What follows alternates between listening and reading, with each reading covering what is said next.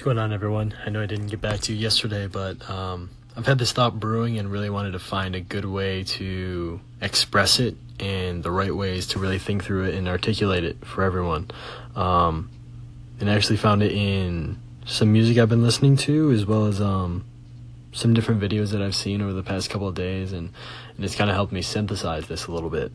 And the song lyric that I heard was, "Ain't no destination, man, the journey is everything."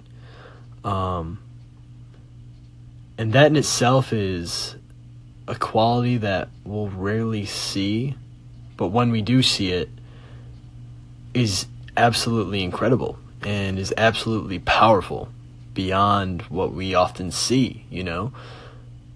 And it's about the journey. It's not about the results. It's not about where we want to go.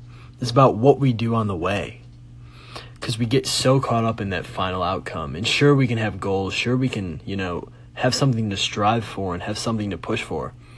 But it's about enjoying the process and enjoying the grind to get there. Enjoying all of the work. And like the lyric says, the journey. Everything that comes along with it. And that's so powerful within itself, and a couple of other quotes that I've seen in some stuff where, this guy says, I'm building something bigger than I can comprehend at this exact moment in time.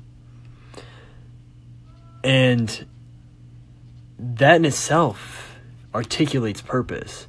It articulates the journey. It articulates the process and the romanticism and the pure romance in the process and wanting to work for it and wanting to go and to get there. And the big quote that follows that for me is, the person who holds their breath the longest wins.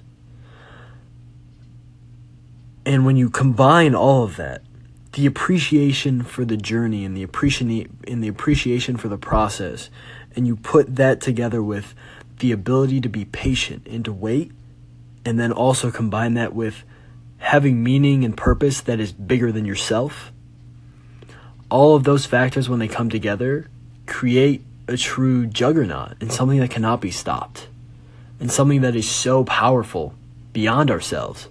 It's beyond who we are within ourselves, but it stretches so far beyond and so far out and so far up that it allows us to be bigger. It allows us to be better. It allows us to be more than ourselves and more than who we are. And understanding the journey and the importance of the process and the journey rather than needing the outcomes now. Absolutely loving the process and knowing everything that it's going to take and loving it. And this, I think, is a huge pain for most people. They hate getting there, but they want the result. And that's going to make you take so much longer to actually get there, is when you don't like trying to. And if we develop these huge goals for the final outcomes that we want, what's it going to be like when it's over? We have to do it all over again, and basically that entire pursuit is gone. That pursuit that was our existence, that pursuit that was our being, is gone. It's vanished. So for me, what I've seen and what I've come to understand is that importance of falling in love with the process and purely romanticizing it.